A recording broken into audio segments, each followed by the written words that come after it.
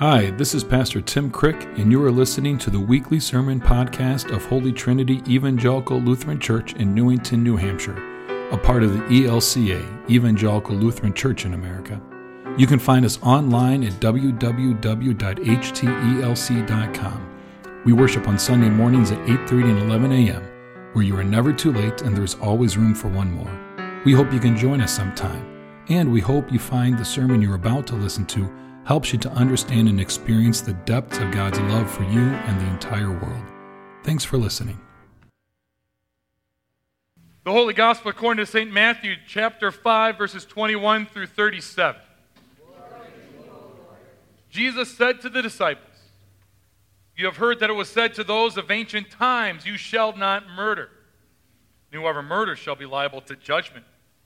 But I say to you that if you are angry with a brother or a sister, you will be liable to judgment. And if you insult a brother or a sister, you will be liable to the council. And if you say, 'You fool,' you will be liable to the hell of fire. So when you are offering your gift at the altar, if you remember that your brother or sister has something against you, leave your gift there before the altar and go. First be reconciled to your brother or sister, and then come and offer your gift. Come to terms quickly with your accuser while you on your way to court with him or her. And your accuser may hand you over to the judge, and the judge to the guard, and you will be thrown into prison. Truly I tell you, you will never get out until you have paid the last penny. And you have heard it that it was said, 'You shall not commit adultery.' But I say to you that everyone who looks at a woman with lust has already committed adultery with her in his heart. If your right eye causes you to sin, tear it out and throw it away. It is better for you to lose one of your members than for your whole body to be thrown into hell. And if your right hand causes you to sin, cut it off and throw it away. It is better for you to lose one of your members than for your whole body to go to hell. It was also said, 'Whoever divorces his wife, let him give her a certificate of divorce.' But I say to you that anyone who divorces his wife, except on the ground of unchastity, causes her to commit adultery, and whoever marries a divorced woman commits adultery. Again, you have heard it said that it was said to those of ancient times, 'You shall not swear falsely, but carry out the vows you have made to the Lord.' But I say to you, do not swear at all, either by heaven, for it is the throne of God, or by the earth, for it is his footstool, or by Jerusalem, for it is the city of the great king. Do not swear by your head, for you cannot make one hair white or black. Let your word be yes, yes, or no, no. Anything more than this comes from the evil one." The gospel of the Lord. You may be seated. If it wasn't obvious, I had a hard time coming up with a children's sermon today based on that scripture. So I went with, do not swear falsely. Let's be truth tellers about what's going on in the world, right? Be truth tellers. Before I begin on the actual sermon as if this isn't, I would be remiss if I didn't speak directly about this divorce passage. I am imagining you don't have to raise your hand. Everybody in this room either personally has been affected by divorce or has a loved one who is personally affected by divorce. Is that a safe assumption? This passage has been used frequently either to cause hurt or has caused a lot of internal anguish when people go through divorce. Is that safe to assume also? And we carry so much guilt around us because of that. Let me say this. I have a hard time taking marital advice from something 2,000 years old that is talking about a different type of institution that maybe shares the same name. Okay? Marriage at that time, did you have a choice in who you married? Men, you needed to pass on your lineage, and so that was your goal. Women, you were trying to bring your family up the social ladder. Hopefully you have a choice in marriage now. And there are times in which, for the health of the individual, the couple, the family, promises that were made in the best faith early on need to be broken later on. It is okay. Sometimes that needs to happen. So what I will always say, while divorce may not be ideal, it is necessary. And if you are struggling through that, or you know someone who is struggling through that, take a deep breath. It is okay. Sometimes it is necessary. Are we clear on that? Let go of your guilt. Right? It's just necessary for the health of everybody involved to let one relationship come to an end so something new can begin that ultimately is better for us and everybody involved. And hopefully what you'll see is ultimately this isn't really about divorce. It's not about marriage. It's not about murder. It's about trying to work the system for our own benefit, because that doesn't happen in the world today, does it? Nobody tries to look for the loophole. Nobody tries to look for the workaround. Nobody tries to say, well, that you didn't say that. My kids were here first service, and I said, I really try not to talk about my kids in sermons. But this experience that we've had at home, I could easily say it experienced when I was a child. I'm sure it is experienced in your home if you were a parent, or if you were a child, something very similar is played out. Where you'll say to your kid, I said to my kids, go out and shovel the driveway. So they go out and shovel the driveway. But we have a walkway that goes from the driveway up to the front door. What do they not shovel? You didn't say shovel the walkway. You only said shovel the driveway. That hasn't happened in your homes at all, has it? Did I mean for them to shovel the walkway also? Maybe, hey, would you clean the bathroom? So they clean the bathroom. But the garbage is there and it still has tissues falling out over the floor.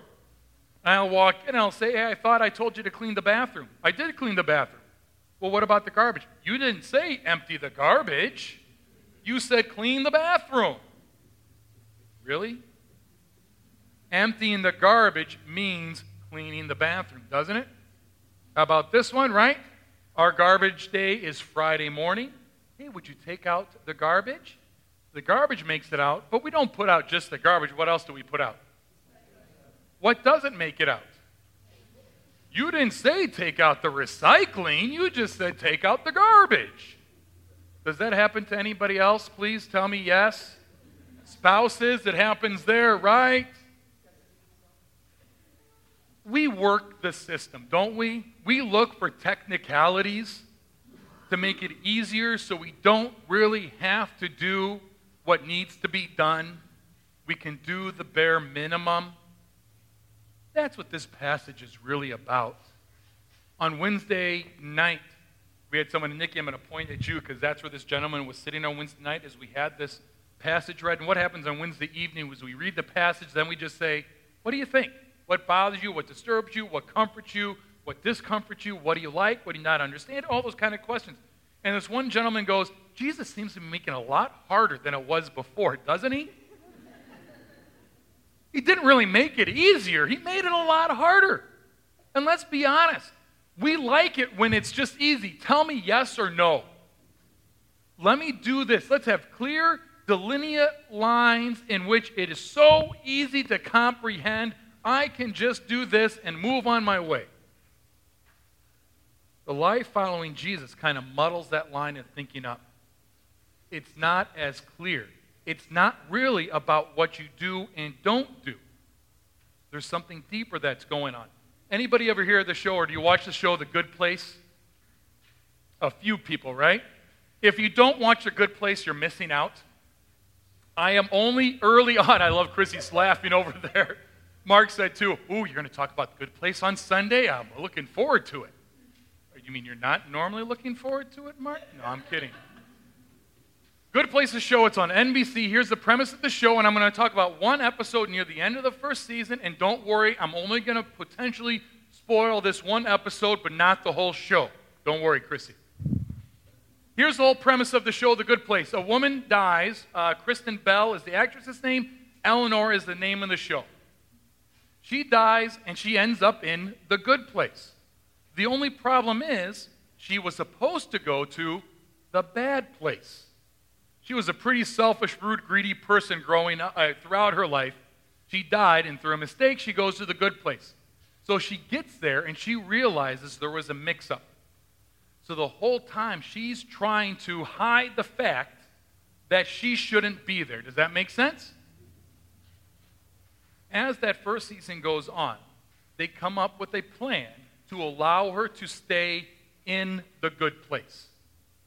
She has a counter, looks kind of like a gold compass that you open up, and in it, it keeps track of the points on whether you've done good things or bad things. In order to get into the good place in your life, you should have racked up like 1,000,000 some points. It's all in green numbers. Eleanor opens up this little compass thing, and it's negative 4,009 or whatever. It's all in the red. So her plan, in order to stay in the good place, is to do good things so she can stay. So she essentially becomes like a Walmart greeter of the town and is opening doors for everybody, always saying hi. After doing this for a while, she opens up her compass and has it changed. No, it's actually gone backwards, because as someone didn't say thank you, she yells out at them, "Why didn't you say thank you?" And ching, ching, ching, ching. And it goes negative. She then comes up with a plan with some other people. It all started at this party early on, so let's recreate this party, give them a fresh start, and then they will all like me. So she throws this grand party, and everything goes well, and the party is done, and she's gathering with the people there that know what's happening. She opens up her counter, and has the counter changed? It's still negative 4,000 or whatever. Why hasn't her counter changed? What's her motivation behind it all? Herself. Does she really care about the people that she is doing nice things for? She's just trying to work the system, isn't she? Hence, this counter that she has doesn't change. Does our world function that way sometimes? We don't really care about the other person, do we? I don't know. Do our motivations, well, I'll do this nice thing, but is it really about myself? Is it really so I can feel less guilty, so I can feel better, right? We don't use people as objects in our world, do we at all? Because that's really what this is about. This scripture is about people not really caring about others. It's really, how do I just work the system, do the minimum? And Jesus is saying, you guys have got it all wrong. It's not about working the system. It's not about yes or no. It's not about this list that you need to follow. It's about a life of love, and love does. There's a great book, Vicki and I read this years ago, titled Love Does by Bob Goff. It is in our church library, actually. Dot went out after first service and is holding it out so everybody can see. Love Does by Bob Goff. Chrissy, I'm sure you know this book. You work at a library, right? No. It's a fantastic book. Love Does. Eventually, in the good place, Eleanor realizes what she must do if she wants to stay in the good place. And it has nothing to do with these simple little steps. I'm not going to ruin that episode for you. I really encourage you to watch the show. It is really excellent. And it is a family... Annika, do you watch it? It is a family-friendly show, but yet it has all these other deep themes, and I would say even theological themes going on. You can get it on Netflix. I'm not being paid for this endorsement.